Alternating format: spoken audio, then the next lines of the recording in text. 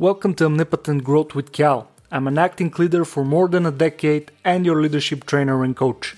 Each week you'll hear exceptional stories and interviews, as well as actionable strategies and tactics that you can implement right away.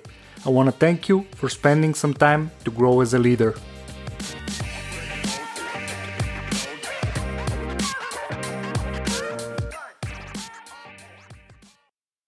Hi guys, it's Kal from Omnipotent Growth. It's a great pleasure to have you in another episode. Today's topic is very interesting, of course, introverts and extroverts in leadership in 2020. I want to say hi to Stefan. Hi Kal, it's a pleasure to be here again. So today's topic appeared in our conversation on what do you think about introverts and extroverts and my opinion. So for you to catch on, Stefan thinks more of it like two different poles, like let's say that they're quite separated and they have their own definition, supported of course by a lot of theory. On my side, I see the things a little bit differently. I think it's a mixture depending on situations, and your personality can shift on different let's say social situations. And I'm also quite aware that there should be a term like ambivert, and I truly believe that I am one. But in Stefan's opinion, I'm an extrovert. So this conversation aims to seek the truth. And of course, I'm urging you all to comment and to jump into the discussion, because I'm far from thinking that anyone in the world has discovered everything about that topic. So let's help each other and see how we can bring value to this conversation. So back to you, Stefan. Thanks, Kal. For me, today's topic is especially compelling as myself, I'm an introvert, and hearing that 1/3 to 1/2 of the population are introverts, I believe this will be an interesting subject for our audience as well. At the same time, as you said, I believe you're an extrovert, so I'll be very interested to know what is ambivert, and I'm certain that this would be an interesting talk. So let's start with the question: what is introvert? What is extrovert? The terms introvert and extrovert were coined by the psychologist Carl Jung in the beginning of the 20th century. Introverts are drawn to the inner world of thought and feeling, while extroverts to the external life of people and activities. The well-known Myers-Briggs personality test is based on Jung's work. There are many other definitions of introverts and extroverts. The majority agrees that extroverts make fast decisions, they're comfortable with multitasking and risk-taking. They are assertive, outgoing, and like the company of other people a lot. On the other hand, introverts work more slowly, focus on one task, and are not motivated so much by wealth and fame. In her book, Quiet, The Power of Introverts in a World That Can't Stop Talking, Susan Cain claims, and I think all of us will agree, that today's Western world is dominated by what she calls extrovert ideal. We shall be or need to pretend to be extroverted so that we are able to make it to the top of the corporate ladder. Me as an introvert have to make an extra effort to socialize, to meet new people, to galvanize a broader number of people, attributes that are important for leaders. A study by Australian scholars from 2018 claims that introverts are less likely to emerge as leaders in informal settings than extroverts are because of their inherent belief that engaging in more extroverted activities would be unpleasant. What do you think, Kal? Is the introvert set to take a subordinated position? Well, I again think that it's not so simple. To go back into the words of Susan Cain, she claims that she needs to adapt to more introverted posture or let's say character, just to be able to get to the higher levels in the company. But this ambition, let's say, shows that introvert and extroverts are not defined but by what they want. Because if she wants to be on top, it shows that she wants to be in the spotlight. So when you're closer to the top, you have more exposure to media, to other people, to organizations. You have to make key decisions and be in negotiations in a room full of people, for example. All of those are like you if you're in a big enough company, you will be in a gala or in a charity event. Those things are like a standard. It's how the social world works. So basically, if you have the desire and the willingness to put yourself in such situation, and in the same time to say that it's against your nature and you have to pay the price to just to be there, it's a bit contradictory to me. So for me, in my experience, I've seen lots of extroverted people that have not at all, they don't have any interest in leading. They just want to speak with other people, they just want to communicate. Of course, I've seen people that are close to themselves, more in their heads, and somehow they attract followers, and somehow people are waiting for them to say their opinion. It really depends on how you form this environment. It depends on how you establish the team, because if you have an introverted person that can bring a lot of value but is always pushed by another person in the team, always held back by the mere speed of the extrovert, let's say, this won't work, and this team is dysfunctional, and it won't last. But of course, I very much believe in neuroplasticity, which means that whichever archetype you have in yourself, if you are willing to take small steps and just go forward by developing the weaker side, you can become situationally aware, and you can become a bit in the opposite direction. For example, for me, you know that I don't run away from the crowd, and I like to talk with people. I feel energized when somebody's listening, and I'm in the conversation, I'm in the loop. But also, I very much love the time by myself, and the time when I have to this luxury to have deep work, to be in my own head, thinking about strategies, thinking about reflecting on some matter. And I can say it's a percentage. Like I can do that 30% of my time, but I'm also in the need of being around people, like helping. I want to see with my own eyes that something is growing out of the effort that I'm doing. And I also tend to like the work with people, which is the thing that nobody can purely define, and it makes me somewhere in between. So that's my statement on that.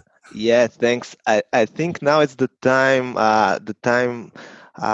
to tell us what is an ambivert. But just before that, let me tell you a quick story. I don't know if you remember when we started the MBA. I was the first in the building. We were supposed to go to Volgograd from Sofia, so I was the first one there, and you came just after me. So I was I don't sitting just remember that. yeah, I was sitting there just saying hi, and that was it. Well, you started again smiling, telling some jokes. I mean, that's why I think you're an extrovert, because for me Yeah. this would mm, this would be very difficult to start a Mhm. conversation uh, in such a jokingly light way. Um, Mhm. yeah, and but now what So is it's the again the situation. Yeah, I think the situation brings that in me. You said now is the time to talk about what is an ambivert. yeah. By definition in psychology, an ambivert is a person whose personality has a balance of extrovert and introvert features.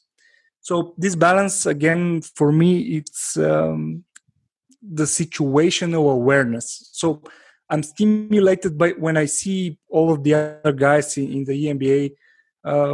We are forming a group. I have a natural tendency to make experiments to see how people react, to see who is more likely to chat, who is going to be more uh, in the corners, and then. Uh, of course, this changes in the first few weeks because people starting to know each other, and the ice is melting, and the walls are shattered, and then you understand how people are like. But I'm drawn to just making this first jump into the conversation and into the situation. But when you have another, let's say, situation in which we will have to make a tough decision, and then I won't be the first one to make the tough decision. If it's up to me and I have to decide, I will gather a lot of information. I will ask a lot of questions. Then I will go by myself somewhere secluded. I will think about it. I will wait it. And I will really go deeper and Mhm. then make a decision. I won't be in the hype of the people and how Yeah, they feel at the moment, because this won't be beneficial for the team. Because when you yeah, make yeah, decisions yeah. out of emotion, and actually this is one of the bad sides of being an extrovert, because Exactly. you're easily foolish by the state you're feeling invincible at the moment, and you Mm. take a decision based on this feeling, and then it turns out that it's Yeah, not like yeah. that. So the situation dictates. So neuroplasticity, growth zone, trying to win over your bad behaviors and bad habits. This is the thing I truly believe in. Yeah, so if I may summarize, so ambivert is something that takes the good sides of both the introverts with their deep thinking, and the extroverts when it's needed to. And Let's uh, hope you only take the good sides. Yeah. yeah. Uh, yeah, I think the introverts presented oftentimes the needed balance to tame the extroverts sometimes unreasonable impetuses, their, as you said it, invisibility, or perception of invisibility, of course. Mm. One of the most famous examples, Steve Wozniak and Steve Jobs, the founders of Apple. I guess everyone could tell who the introvert and the extrovert in this couple was.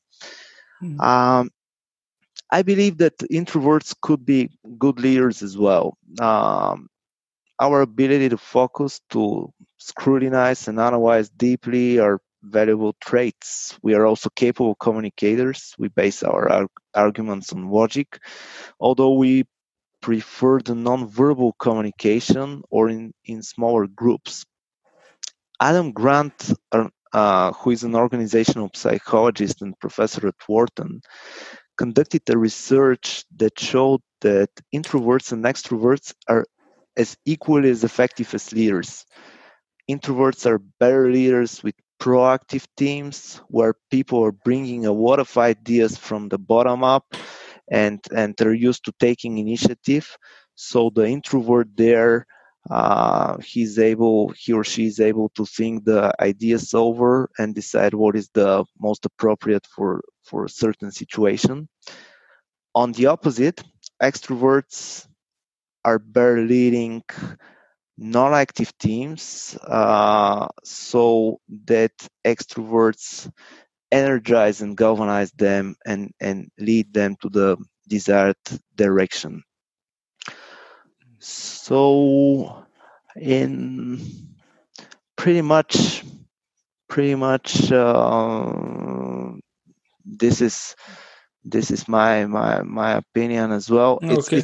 It's not that the people are only extroverts and introverts, but these are the two main types, and there's a of course range between them. So if I may cite you, ambivert is probably the golden middle between these two types. Yeah, and on that topic, with which types of teams you should be able to lead, I'm pretty sure that even if you are like entirely dependent on chance and you don't make your own recruitments or your own promotions, you won't end up with a team. And a team is something of sort of 6-10 people or above that are only one or the other. Like you always have a mixture, and there are a lot of traits, at least in my opinion, which are not entirely related to those two, to being an introvert or an extrovert. You can look at the situation and their qualities in different ways. Sometimes introverts can be like you can create an environment that is opening up a space for them to speak, because this type of people that are in research personality, you have to make really a safe space for them to show you what they have in mind, and to bring in the common pool of value. So there is a great book called Crucial Conversations, and there you can see how effective it can be to open a shared pool of meaning in which you have different approaches to extract thoughts and let's say feelings about a topic from everyone in the room. So when you learn to do that, it doesn't matter if people are introvert or extroverts. It matters what is your approach to those people. Like if you are able to unlock it and to make them speak freely, it doesn't matter if they go party afterwards. It matters that they will do the work and they will be as valuable as possible in this current situation, in the matter that you desire most as a leader. So yeah, basically we talked a lot, and we opened a lot of interesting discussions around the topic. So I will now again urge the people that are listening to us to share a comment, and we can spark a discussion to see how other people feel about that. Yeah, I agree. Okay, so thanks a lot, guys, for another great week in Omnipotent Growth podcast. Subscribe, follow us, and share the content so we can make one growing nation together. Thank you all.